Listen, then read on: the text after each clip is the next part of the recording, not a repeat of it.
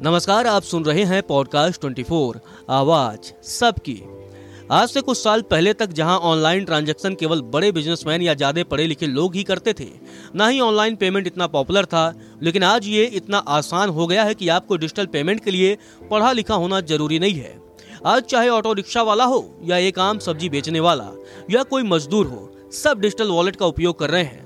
भारत जैसे देश में ये इतना आसान नहीं था, क्योंकि आज भी भारत के ज्यादातर लोग ट्रेडिशनल पेमेंट पर ही विश्वास करते हैं। ज्यादातर लोग अभी भी ऑनलाइन से ज्यादा कैश से लेन देन को तवज्जो देते हैं। इसका बड़ा कारण ऑनलाइन में होने वाली ठगी की बड़ी बड़ी खबरों का आना है।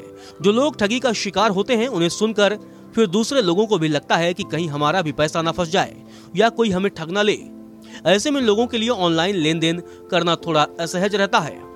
लेकिन इन सब के बावजूद नोटबंदी के बाद जब कैश मिलना मुश्किल हो गया था, तब इसका चलन बढ़ा और फिर कोरोना के दौरान भी लोगों ने इसका इस्तेमाल वायरस से बचने के लिए करना शुरू कर दिया, क्योंकि वायरस नोटों के जरिए भी फैल रहा था। और उस वक्त सरकार ने भी लोगों से ऑनलाइन लेन देन की अपील भी की थी, जिसके बाद लोगों ने इस पर धीरे धीरे ही सही लेकिन भरोसा करना शुरू कर दिया था।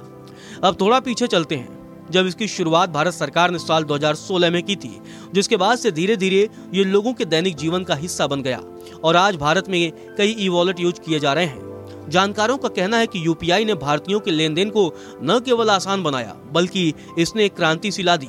लोगों के लिए तुरंत पैसे भेजने से लेकर पैसे प्राप्त करने तक बहुत आसानी हो गई।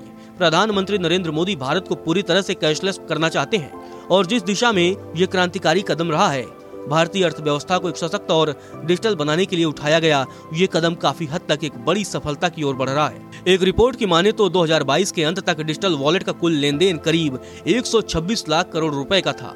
पिछले साल हर सेकंड 2348 लोगों ने डिजिटल वॉलेट के जरिए लेन देन किया। इन आंकड़ों से साफ है कि भारत के लोगों ने इसे पूरी तरह से अपना लिया है और साथ डिजिटल पेमेंट के मामले में भारत दुनिया में सबसे बेहतर स्थिति में है। साल 2022 में अकेले 782 करोड़ ट्रांजैक्शन करके भारत ने अमेरिका और चीन को भी पछाड़ दिया है।